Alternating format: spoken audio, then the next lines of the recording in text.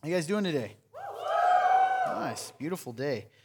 I was talking to someone earlier, I think it was Janine, and she asked how I was doing. I said, it's a beautiful day. I'm always in a good mood when it's sunny. I think I have SAD, seasonal affective grumpy disorder.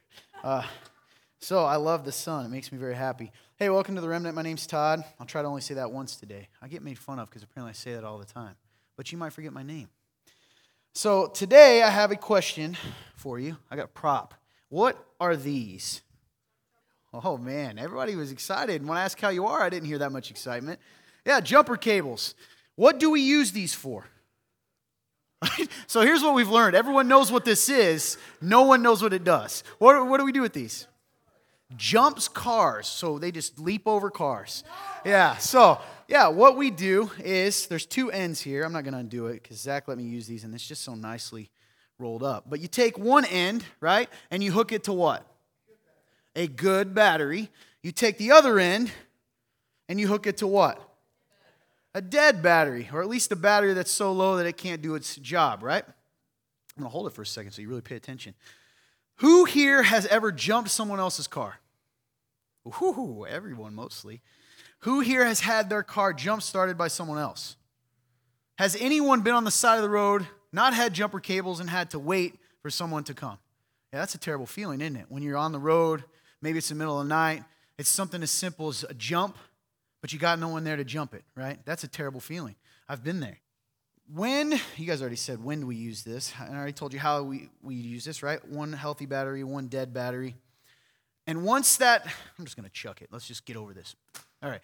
Once we jump the car, what really happens here is, are we completely refilling that battery when we jump it? No.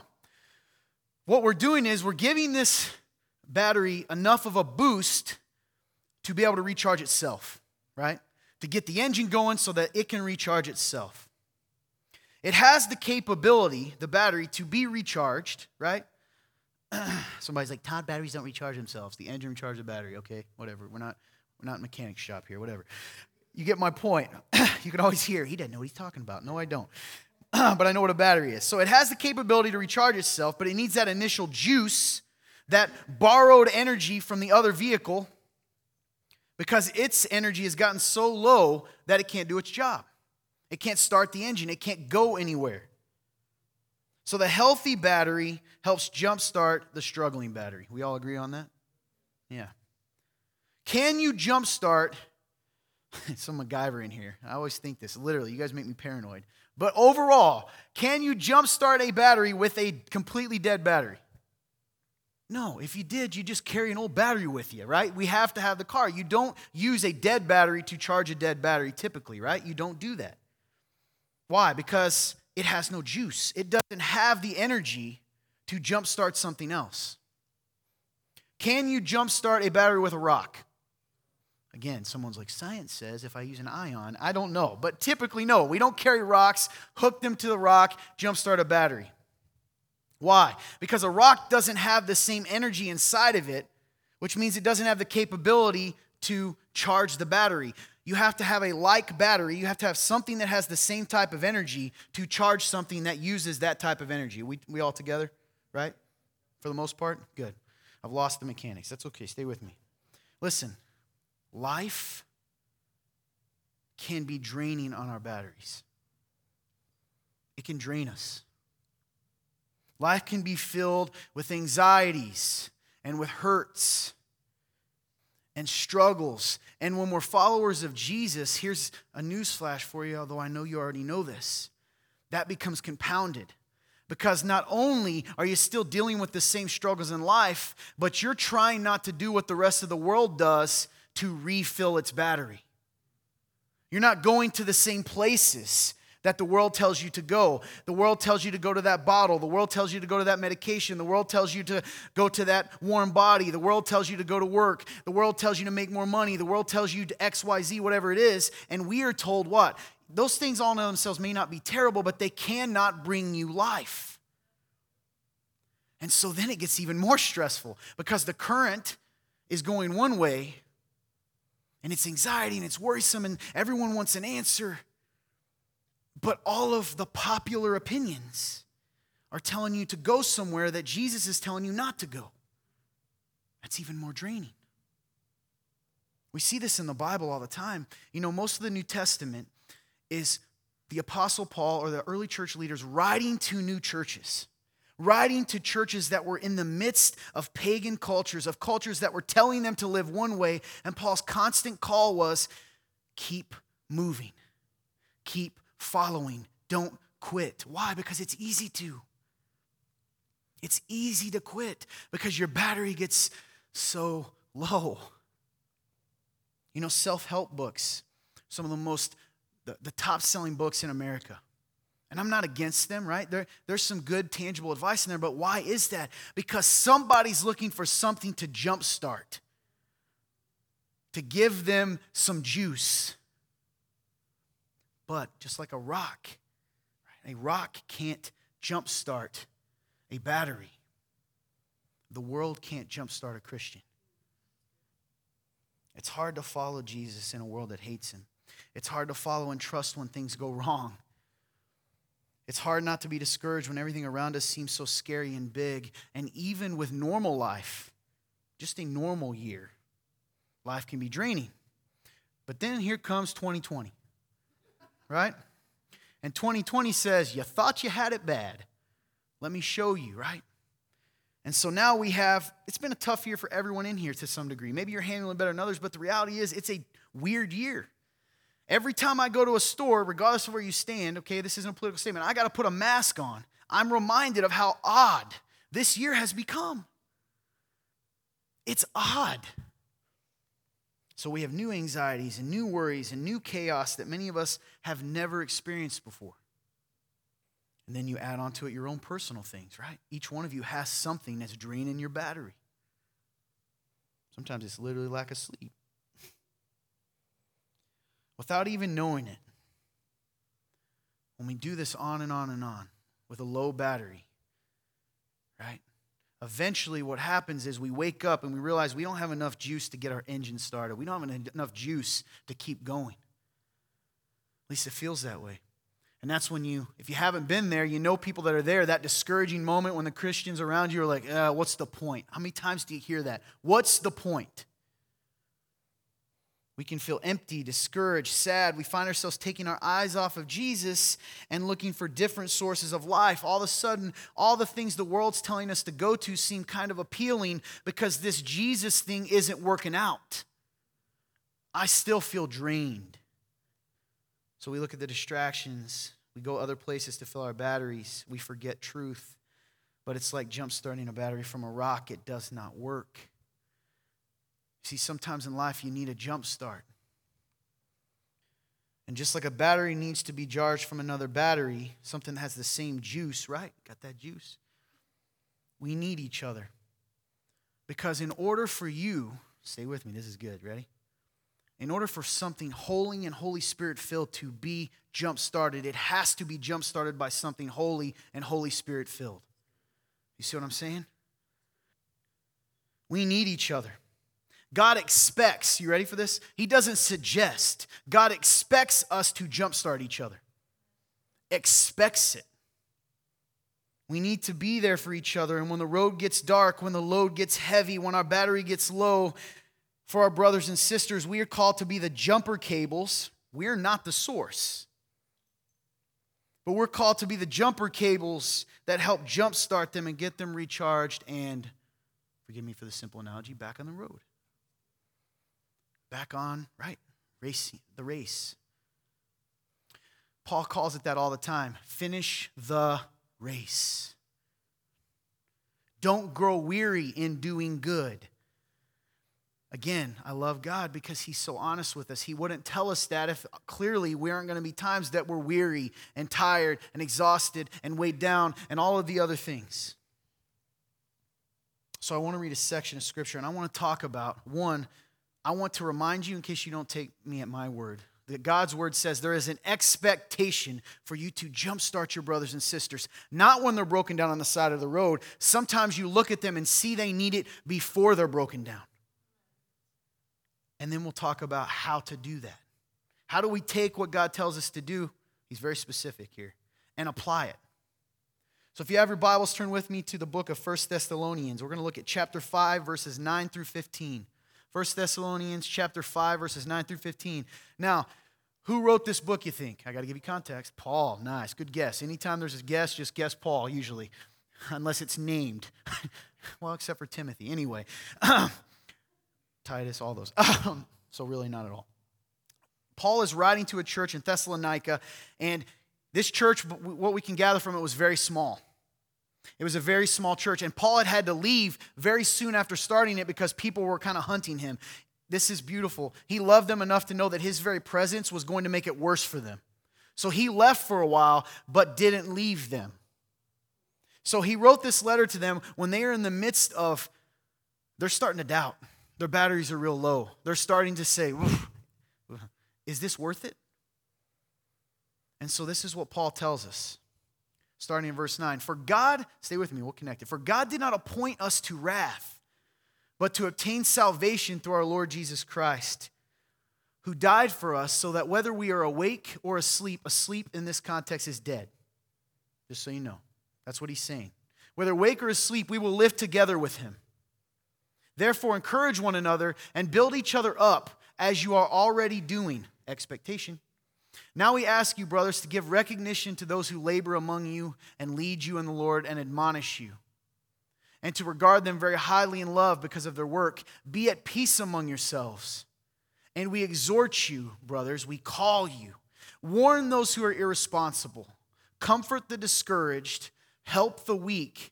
Be patient with everyone. See to it that no one repays evil for evil to anyone. I think this is great. Right before, I'm going to skip the end. Clearly, we're going to talk about how Paul's essentially right. He's telling them to jumpstart each other, keep each other going. But before he does that, he says, in order to do that, you got to remember something really important. So you in the room right now today, I'm going to call you, I'm going to exhort you to what? To jumpstart people. But in order to do that, you have to keep something in mind, or you're gonna get discouraged. What do you need to keep in mind? That God didn't appoint you to wrath, but he has salvation through our Lord Jesus Christ. He died for us so that right now, whether you're alive or dead, no matter what comes in life, no matter the weight and the fears and the heaviness, all of those things, that guess what? We're going to live together with him again. So what's the point of that? The point is a reminder. He's about to call us to help each other. He says what? You are saved, you win, and you are empowered by the Holy Spirit. Guys, you've already won. You've already won. Now, some of you out there don't feel like winners today. I know you don't because I can see your grumpy faces.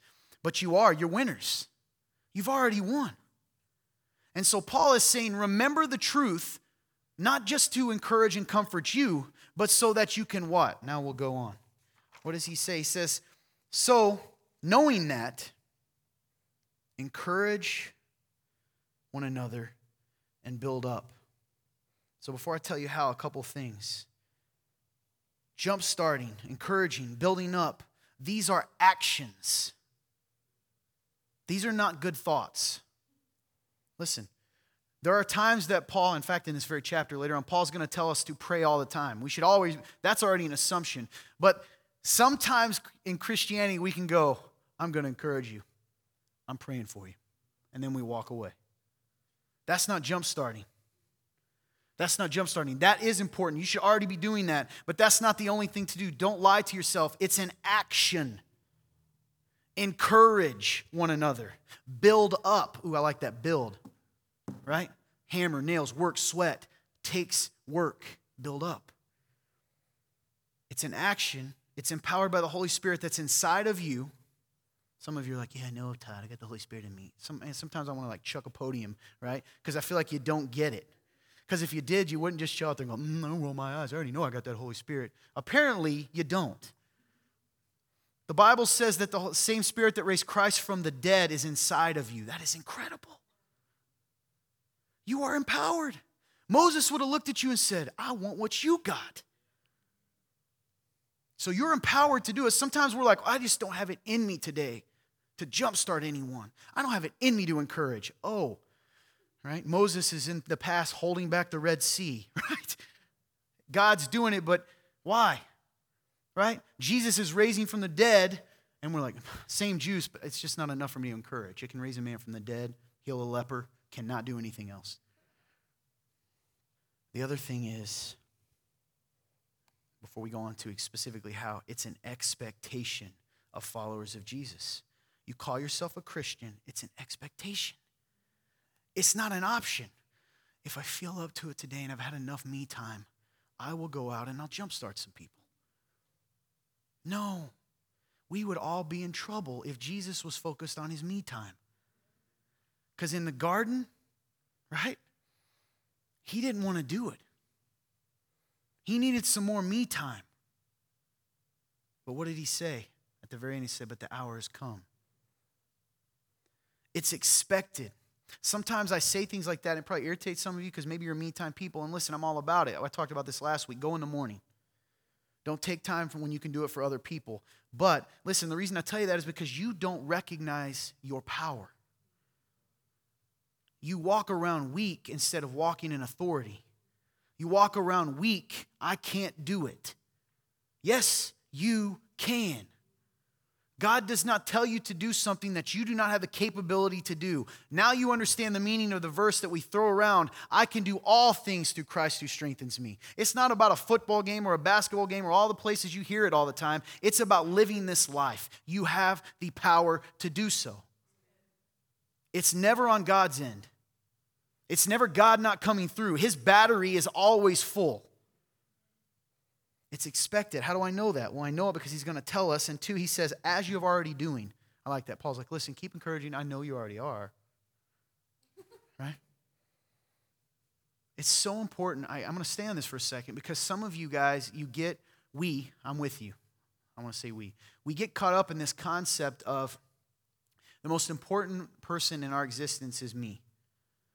The world wants you to believe that. Do you know that? I was going, you know how Facebook, I hate Facebook, I really do, I'm going to say it every time, but it's useful. And you know how it targets you for ads, right?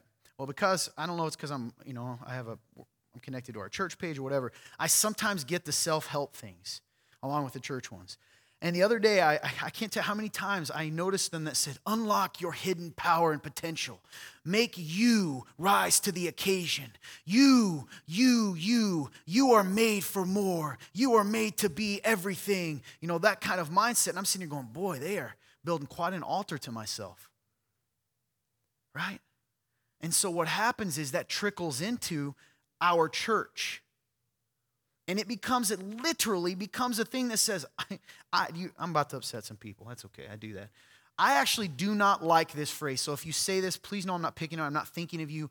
I'm sure I've said it. But it stuck with me for a long time. And I finally said, all right, Lord, I'm not going to fight it. This is a conscious thing for me. You can't fill from an empty cup. Let me tell you why I don't like it.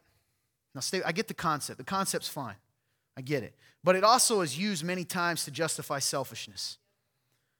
Because what you're implying is that the Father can't keep refilling. He can't keep refilling. The pitcher has plenty of water. So if your cup doesn't have enough, it's not because you don't have access to water. You see what I'm saying? So you're absolutely right. What you really mean is, listen, I maybe need a jump start. Right? I need a jump start. But don't listen to that lie that says, I have to be filled first.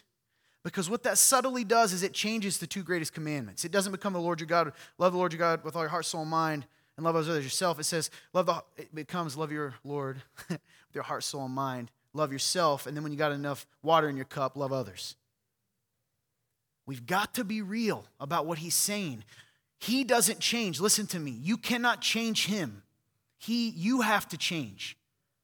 I know that is hard. Sometimes people say, Todd, you're too harsh in your preaching. I'm like, dude, it just says it. Dude, I hang out with a lot of young 20-year-old guys, right? This is the reality. Now, here's the hope. The hope is not that the standard becomes lower. The hope is that we are empowered to meet it. That's the hope.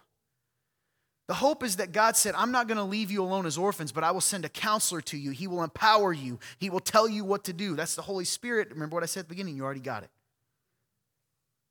All right. So, using this verse as kind of our guide, I want to talk about 8 ways with a bonus 9th. Isn't that pretty cool? 9th, it's a bonus. 8 ways to jumpstart those around you. See, doesn't that sound like those self-help people? 8 ways to improve your whatever. Here we go. How to jumpstart those around you. Number 1, encourage them. Encourage them. What does it mean to encourage someone?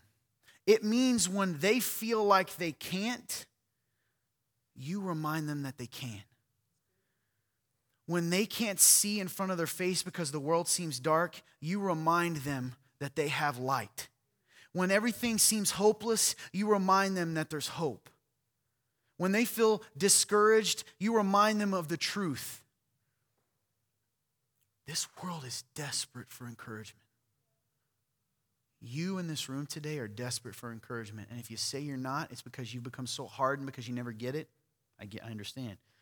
Right? If I'm honest, my flesh always says, I don't need anybody. That's the truth. I don't need you. And then I find out I do, right? At the end of it. Encourage them. Remind them of truth. When they're feeling tired, remind them that they can make it. Encouragement's the opposite of discouragement. It's trying to lift their mood by reminding them of the truth. Not with false promises, with the promise of God. Sometimes the simplest way to encourage someone is to say, you are loved. You're not alone. Isn't that one of the most powerful phrases in the world is you're not alone? Yeah. So, encourage them. Before I go on, don't wait until someone comes up to you and says, please encourage me. People aren't going to do that. Okay? I'm not going to do that. But I need it, right? You got to see the people and you've got to look. Stop. Take the blinders. You're not horses. You know, understand what I'm saying? They put blinders on horses. Why? So they can't see left or right. They can just see the job ahead and do it. We do that sometimes. We put blinders on because I just got to go to work and get through this crappy day so I can go home, eat supper, go to bed. Take those off and look around you and see what other workers might need to be encouraged. And then go do that. You guys know I have a heart, if you're a long-term remnant person, I have a heart for fast food workers and gas station clerks. I don't know why. It's because they deal with so much stinky stuff. They deal with so much, man. Have you ever been behind and see how people talk to them? Listen, I worked at McDonald's. I ain't your slave. Okay? I'm sorry your pickle wasn't on there. Do you need to throw your hamburger at me? Does that get your hamburger remade faster? What I'm saying is, like, even in those, that's such a small way to encourage someone. Hey, you're doing a great job. Keep going. Sometimes it's, hey, someone's a jerk and they leave and you say, hey, I'm sorry that happened to you. That's encouragement. Number 2. Oh, wait, I want to give you the opposite. I've decided that's not going to be on the list. This was a last-minute addition. I want to give you a hindrance to each of these. You know what stops you from encouraging people? Your pride. What if they don't take my encouragement? I try to encourage people, and they don't accept it. Come on. Then you weren't trying to encourage. You were trying to get a feather in your cap. Sometimes people don't take encouragement. They just don't, but that doesn't mean that you stop giving it. Because sometimes I'm one of them. There have been times that people have said encouraging things to me and I'm in a jerky mood or I'm discouraged because that, fight or flight. I'm a bit of, and I go home and drive in the car and I'm like, that was so nice. I feel a lot better, right? Your pride stops you. Well, I don't want to look stupid. I don't want to look dumb. It's weak to be loving. Men, we buy into that before you say it. Don't think I don't know how you're like, hey, schmoochy to your wife, but your brother, you're like, hey, suck it up, man. Sometimes that's encouragement too, right? Pride. Number 2, build them up. Remind them of who they are. You are a Christian. You are a disciple of the Lord Jesus Christ. You are a co-heir with Christ. You are pushing them to be what God has created them to be. Don't let anyone ever forget. In this room, no one should ever forget that they are royalty. Todd, that's pride. No, it's not. That's facts. My father is a king, and so is yours. And that makes you important by the very nature of who he is. Are you reminding them of that? I use this all the time because I'm a nerd and I love to read and stuff like that. But, in the storybooks, you don't have the princess down slumming at the docks. You get what I'm saying? You don't have the prince in her nice dress down slumming in the docks. No. Why? Because she was made for more. You remind your brothers and sisters that they were made for more, because sometimes the world wants to make you feel like we're all this. No, no, no. You are in the world, but you're not of it. You are more than that. Build them up when the world tears them down, when they're torn down, because that's what happens. Listen, the enemy wants to tear you down. He wants you to believe that you are nothing. Because if you are nothing, then you will stop following. Look for opportunities to build people up. I don't think I need to say it. You guys know what that is. It looks different in different situations. Sometimes it's that, have you ever taken the time at the end of a night when a waitress is serving you to say, hey, you did a great job today? I'm just talking about in the world. I'm not even talking about in church, or maybe in church. Do you ever go up to, the meal people and say, well, that was a great meal. Thank you. Great job. Do you ever go up to anyone and just take a second to say, you did great? Or you see someone torn down and you know someone's going through something tough, and you go over there and you just say, hey, you're doing great. Or remind them of who they are. Sometimes building up, it also involves, and Paul talks about this up above when he says, warn those who are irresponsible. Sometimes it's going, hey, you are better than that. That's one of my favorite phrases with the guys I'm close to, isn't it? I said, you're better than that. Because they are. And that can be far more powerful than going over there and ripping them apart for their mistakes. Remind them of who they are. Build them up. What's the opposite of that? What hinders our ability to build people up? It's your hatred. I'm serious. Hatred. I don't want to build them up because they don't build me up. So I'm going to hold on to that. Well, the problem is that cycle never ends. And you can say, well, I don't hate the people, don't you? If you have the opportunity to build someone up and you choose to tear them down, what is that? If not hate. Number 3, ways to jumpstart those around you. Give them recognition. I like to put it this way, see people. Guys, we live in a world like, I think of New York City. I haven't been there, but I see it, People walk around and they don't even notice other humans. We do that in our life too. Stop and see people. Paul talks about this up here, right? Give recognition. He talks about leaders. We'll get to that. To those who labor, I think that applies to everyone. See what they're doing. See them. I see you. I am thankful you are here. I'm appreciative of the fact that I get to see. Guys, right now I want to take a second and tell you that I appreciate you guys being in this church today. Did you know that? I really do. I may not even get to talk to you, but I see your faces. I'm thankful that you are here. I see you. Let people know that, because one of the biggest lies we often struggle with is what? We're invisible. Nobody sees me. Nobody cares. It makes a world of difference to give recognition to someone, to see someone. I'm going to give you more tangible examples. A guy shows up and he's dressed up and he normally isn't. Maybe. Hey, man, you look good today, right? Don't do that to another man's wife necessarily. You can say you look nice, but you know what I mean. Hey, you're doing a great job there. Thank you. I see that you went above and beyond. I see that you did this. Thank you. See them. Give them recognition. We have this thing. I don't want you to raise your hand. I want you to think I know for a fact everyone in this room has done this because you're humans.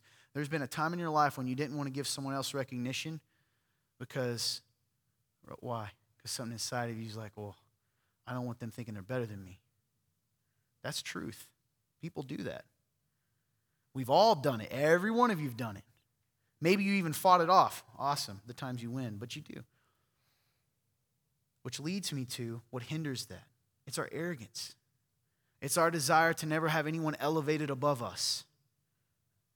I don't want to build, we even have a joking saying about it, right? I don't want to make their head too big. Like it's your job to make sure they don't stay, they got to stay, built up, but not arrogant. It's my job to tear them down when they get too high. I don't want to pump them up too much.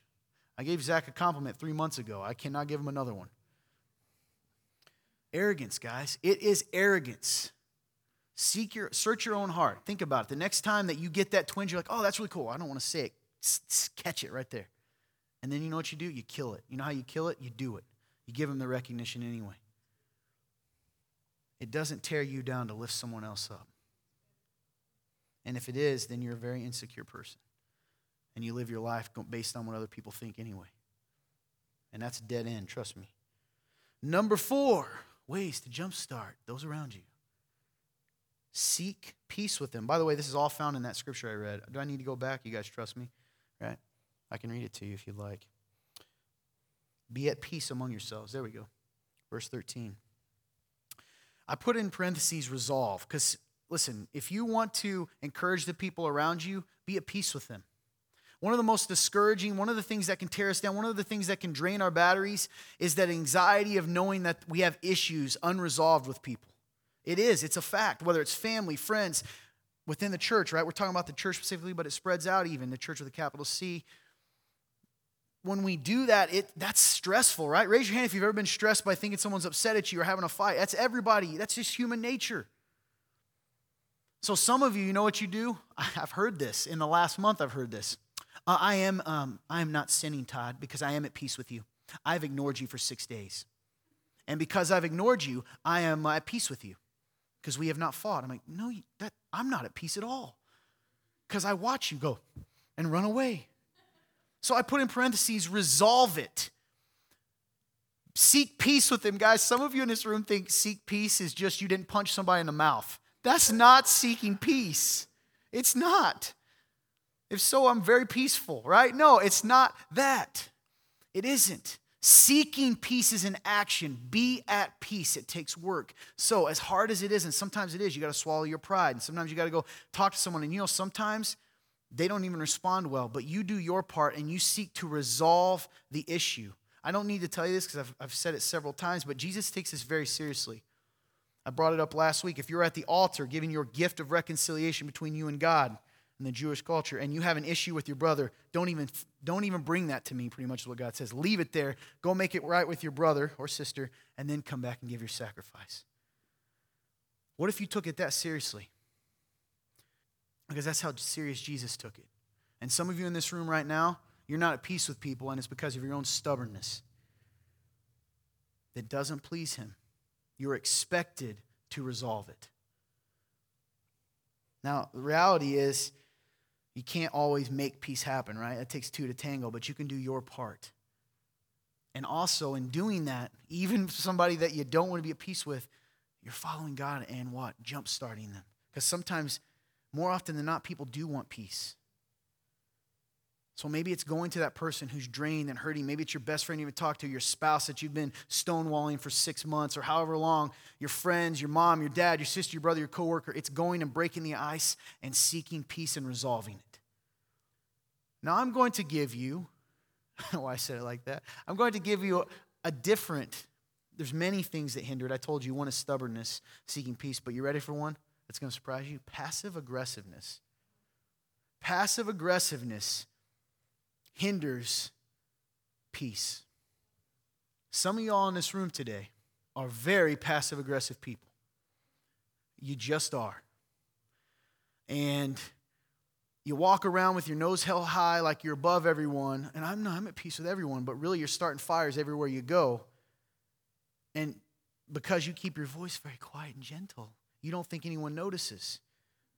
Well, they do. And they probably don't like you.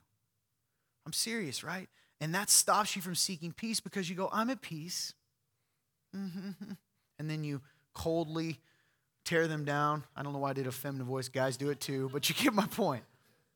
Passive aggressiveness. Don't be passive aggressive. That doesn't resolve anything. Be upfront, go up and handle it. Seek peace, even when it's scary. Number 5, comfort them. In verse 14, Paul says, comfort the discouraged. There's discouraged again. So what happens if you can't necessarily encourage them? Maybe their situation is a very discouraging situation. You can't really change the situation. So then Paul tells us through the Holy Spirit, comfort them. What is comforting someone? It looks different. Comforting someone sometimes means sitting with them.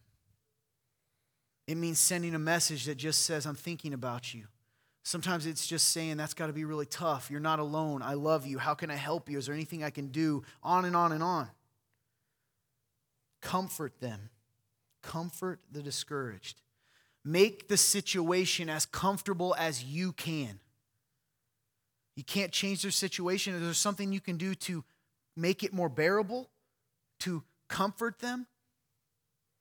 If someone's going through a divorce, maybe you can't stop the divorce, but can you comfort them? Can you talk to them? Can you make sure that they've thought through and prayed about it? Can you sit with them? Can you not take it for granted that on a Tuesday night at 9 o'clock, you're comfortable at home with your wife, family, and Coco, and maybe they're sitting alone crying. And just picking up the phone and calling them and saying, hey, I just thought about you. Are you okay? Comfort the discouraged. What stops that? This is a simple one. Selfishness. It's pretty comfortable at 9 o'clock at night with your hot cocoa watching TV, right? Nobody wants to make that phone call. But that's selfish. Guys, I always come back for me personally, and this is the standard. I say, Jesus, I'm supposed to be like you. What would he do? You know that WWJD when we were real little kids that got kind of, some of you weren't born, but the point is, it kind of got Christianized. It became Christianese, but it's a powerful statement. What would Jesus do? What would he do? Would he call? I think he would. Because countless times he stopped on his travels to help someone who was there in the moment and needed help. When what? Did he do it when it was comfortable for him? Did he do it when his cup was filled? His cup was always filled because he's going to the Father. But my point was, did he do it when he had enough sleep? No. I don't think Jesus slept a lot. You want to know the truth? I don't. I'm not telling you not to, but I don't think he did. Well, Todd, that's unrealistic. You're right. That is unrealistic. But it is not impossible because Jesus himself said, they came and said, that's impossible. And he said, all things are possible through the Father. Selfishness. Don't be selfish. Be willing to comfort people. Number 6. This is a good one. I like this. Paul says, verse 14, help the weak. Weak would be, it could be anything. They can't do a certain task. I put in parentheses here, carry burdens. Are you helping people carry their burdens? What about my burdens, Todd? You've already messed up. God said he'll take care of you. The truth is, when you're so focused on making sure you take care of yourself, you ready for a newsflash? You're really not trusting God. You're not. He will take care of you. Now, the beauty is if everybody's doing what they should do, we're all comforting each other, loving each other, nobody's lonely, all those things. Carry their burdens. Help is a funny thing. I think this is a tangible thing. If Corey is paying attention and he is carrying lumber, right? And I say to Corey, he's over there where he's at now, and he's carrying lumber, and I say, hey, Corey, good job. Get your shoulder under it. Really get your legs with it. Don't lift with your back. You'll hurt yourself. I helped him. He's over there 8 hours later still carrying the wood. No, that's ridiculous. I'm going to go over there. I'm going to get underneath it with him, and I'm going to help him shoulder that weight. Don't just tell someone how to fix a problem. Help them. Help them. The world needs more helpers and less bosses. So what hinders that? By the way, look for those opportunities. Sometimes I'm going to give up not saying people's names. I'll try not to say your name if I know people. But Ernie's a good example. That guy will die in the sun by himself, right? If I waited till Ernie asked me to help him, he would literally die.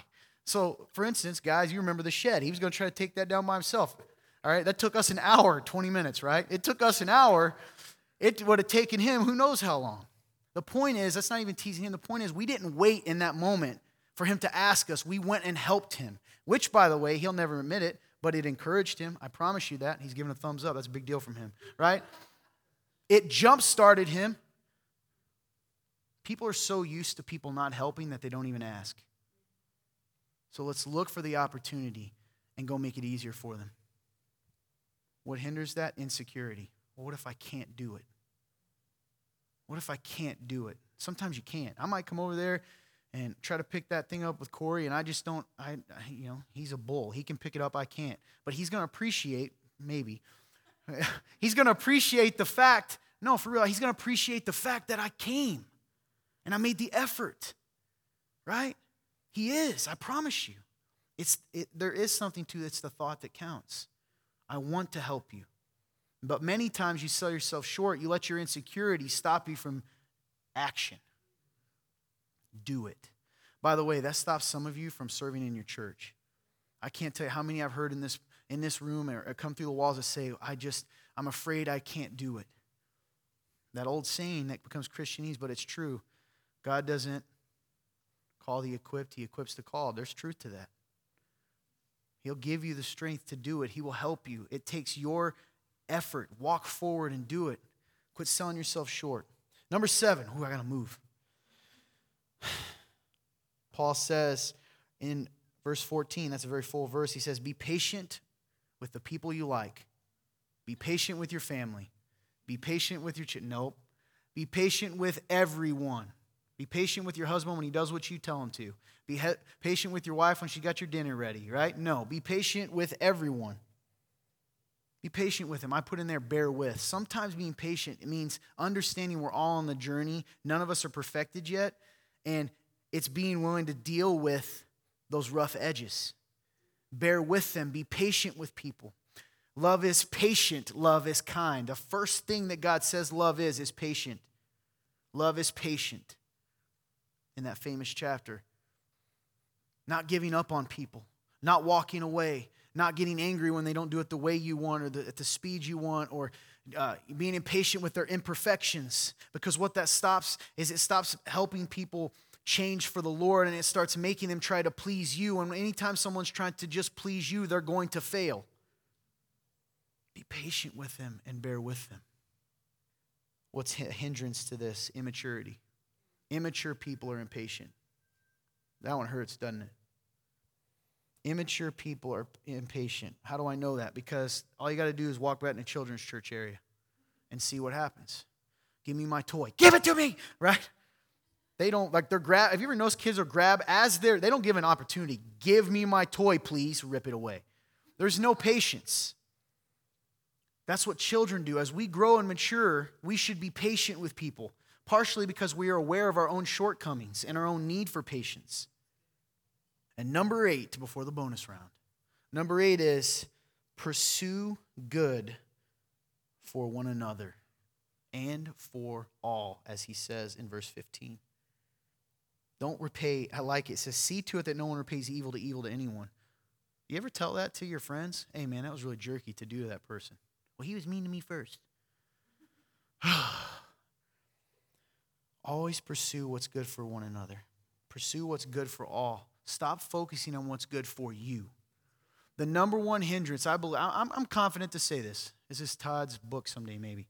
I think the number one hindrance to church growth and the church's mission is the inability to pursue good for all. If I don't want to be here, I don't come. I don't need it today, I don't come. I don't want to serve. Todd's trying to tell me not to love my family. Why? Again, I do this every week if you're watching on Facebook. Why do you think that because I tell you to come to church, why do you accuse me of hating families? Just help me understand that. I don't know that Charlie has a birthday every Sunday. Every Sunday? At exactly the time of church? I'm just saying, I don't hate families. I think they're great. Please stop accusing me of that. Anyway, it's just a personal thing. Pursue good for all. I really think that if everyone would pursue what's good for the body, then we would start doing it. The crazy things would happen. What hinders that? Bitterness. It's one of the things that hinders that. Because what happens is you start to justify what's good for you. Well, Todd doesn't love families. That's one. I literally have this talk, right? With many people. It's not one person. I promise you, I've probably had this talk with 40 people. I'm not even kidding you. You can tell it's very exhausting. But bitterness, then you start to look at all the little things that are wrong, right? Todd talks too long. He preaches too long. He's funny looking. Well, it smells funny in the sanctuary. It's too hot. It's too cold. The food's not good. Whatever else it is, bitterness. And then you stop pursuing good for all and you start focusing on yourself. Here's the one that's tough for me to say because it's going to look like this is the bonus round. It's going to look like, it's awkward to say this because of my position, but it's the truth. Paul talks about it here. Ready? Go for it. Respect your leaders and love them. Now, Todd, why would you say that? Because you're leading somebody. Everybody's leading somebody. You want your kids to respect you? Show them what it is to respect someone in authority. Right? You want your employees to respect you? Show them what it is to respect someone else. You want someone, do that. Respect your leaders and love them. Look what Paul says. He says, now we ask brothers to give recognition to those who labor among you and lead in the Lord and admonish you. Admonish is a tough word. It means warn and call out and say, quit doing that silly stuff. And to regard them very highly in love, not because they're good people, not because you like them, because of their work. This is such a problem.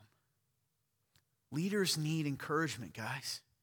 All the way from, if you're a boss, you know this, right? Everybody comes to you and nobody encourages you many times. They need encouragement.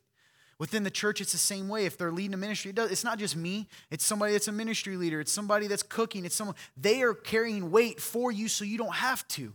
And instead of encouraging them and building them up, you want to point out all the ways you could have done it better, all the while not taking a step to do anything. We have lost that. We're Americans.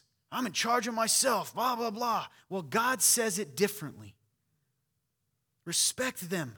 Not, you guys heard me? Listen, you don't have to like the messenger, but respect the message. You don't have to like the guy, but respect the role. And if you don't like it, go find a different church. But I promise you this, whether it's here or whether you're watching from somewhere else, you're going to have the same problem over and over until you understand that it's not a them issue, it's a you issue.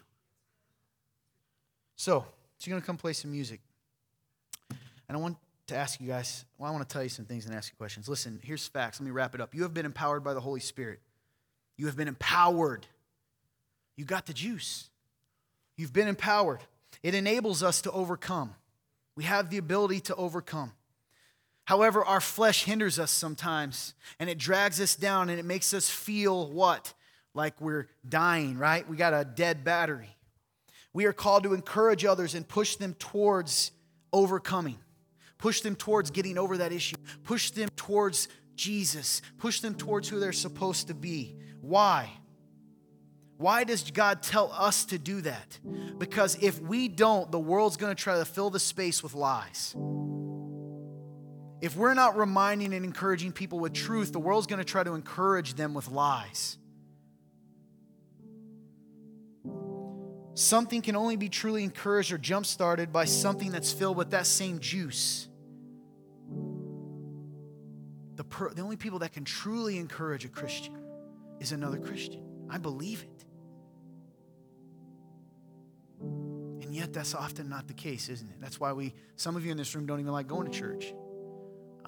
You come because you're dutiful and you love God, but you don't like Christians. I get it. But the problem is maybe it's because your own hurts. I want to go to my friends. You know why sometimes you go to your friends and you spend time with your non-Christian friends? Because, they're going to let me do whatever I want. That's not going to jumpstart you when you hit empty.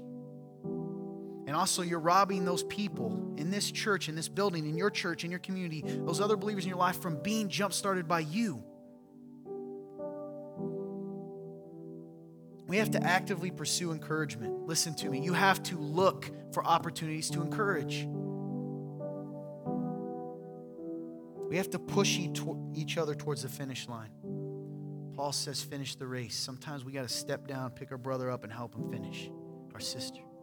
Remind each other that who we are when we fail, because when we fail, the world's going to tell us, sometimes even the church says, oh, you must not be his. You are your sin. Right? You are a sinner. The Bible tells us that we're saints. Reality.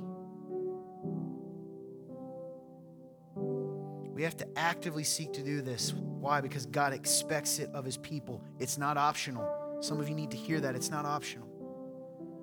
It's not meant to be just when we feel like it. It's something we should be pursuing. We see this example in Jesus. Guys, if you need someone to watch, to see, do it. Go read the Gospels. Grow up and be men and women of God and seek to encourage your brothers and sisters. Let me ask you something. How much of this past week did you seek to jumpstart somebody else? How many times? Every day? Because somebody in your life every day needs it. Or have you been too focused on yourself? Too focused on your own trials, your own struggles, your own weights, your own things, that you can't see someone else's need? How many people have you driven by stranded on the side of the road? Because you got blinders on. You got to get your stuff done, right? Maybe you're in this room today and you're the other side and you're on the side of the road and nobody's jump-started you in a long time. I'm really sorry. I am. I'm sorry that I haven't seen you, because there's probably many of you I've walked right by. And I repent. I want to do better. Maybe you've been hurt so much by others that you've stopped even giving people an opportunity to jumpstart you and help you. You've quit. You've pulled away because it's safe there, isn't it? You'd rather, at least if you're on the side of the road, you can build a little house or something, right? You don't have to worry. No one's going to come. It hurts to see people drive by over and over and over again. And so you stop even giving people opportunities. You hide, right? They stop to help and you go, oh, I'm fine. I remember doing that for a lady once. I stopped. She had a couple kids with her, and it was in the middle of a snowstorm, right? It was one of those bad Indiana winters. She's broken down. I said, hey, do you need help? Oh, no, I got someone coming. I'd already seen her there for I don't know how long. Why? She could have been creeped out. But also the other side is people, we're taught to not need people.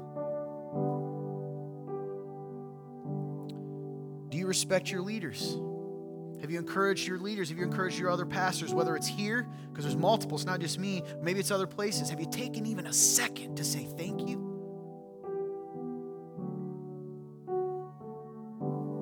Because if you want to look for all the ways they're flawed, you're going to find them real easy. Guys, let's walk out of here with a renewed sense to jumpstart those around us, for real, not just talking. To love them and to comfort them, to bear with them and love them just like Jesus did. Let's not just talk, let's walk. And if you're in this room today and you don't know Jesus, then you need something that I can't even give you. You need a whole new battery. Listen, the reality is that God made everything perfect. You know this. If you've been here before, He made us perfect to rule in His image. And He said, do what I tell you to do. Let me be the one who tells you right and wrong, and we reject Him. And so sin entered. That's that bad battery. And then all the symptoms that come out of that, the dead car, your emptiness, how alone you feel, your drug addictions, your alcohol addictions, your sex addictions, your porn addictions, your work addictions, all your addictions that you do to try to continually give yourself a new battery isn't going to work. Listen to me. I love you enough to tell you the truth. It won't work. Well, Todd, it's not fair. Why is He the only way? I don't know, because He's the boss. He created it. He makes the rules. And God said this, just like a fish can't breathe on land, you can't exist healthy without God. So God said, listen, you want to be with me? You want a new battery? Then you got to be perfect. Can you do it? The answer is no. You already know that. So what happened is God had a plan. He came down, sent His Son, Jesus Christ. He existed. He lived a perfect life. He showed us what it was like to live in the kingdom, what it's like to have a good battery, what healthy people do. And then He did something incredible. He died on the cross by taking your old battery, your sin, your mistakes, your flaws, and He offers you His battery. Perfect. Perfect. And you'll live with Him forever. On the third day, after He died, He rose from the dead. Facts. You don't have to like it. You can think it's crazy. I don't care. You believe in a magical force called gravity that holds you on the ground. You already used to believe in stuff that don't make sense. So Todd, how do I get that? The Bible says this. Guys, listen, you can come and listen to me every week and like what I say, but if you don't listen to this part, you're dead. Because the rest is just noise. This is the important part. If you're in this room and you can't say beyond a shadow of a doubt that you have put your faith in Jesus, what does that mean? It just means admitting, I'm tired of trying to run to things on my own to refill. God, I accept you, Jesus. The Bible says if you confess with your lips and believe in your heart that Jesus Christ is Lord and was raised from the dead, you will be saved. Period. It doesn't mean, you don't got to get it all cleaned up first. You don't need to clean the car up. You don't have to get the engine looking good. You just have to come and get a new battery. And in order to do that, you got to admit that God is God and you are not. Are you tired of your life? Are you tired of the ways you've been living? Because I promise you this, it's the truth. So wherever you're at today, whether you want to focus on jump starting, whether you need a jump start, or whether you're honest, if you're completely honest, you don't have a low battery, you have a dead battery. Because the Bible says you're dead in your sins without Jesus. Whatever you do, don't leave the same as you came in, because if you do, you're choosing to.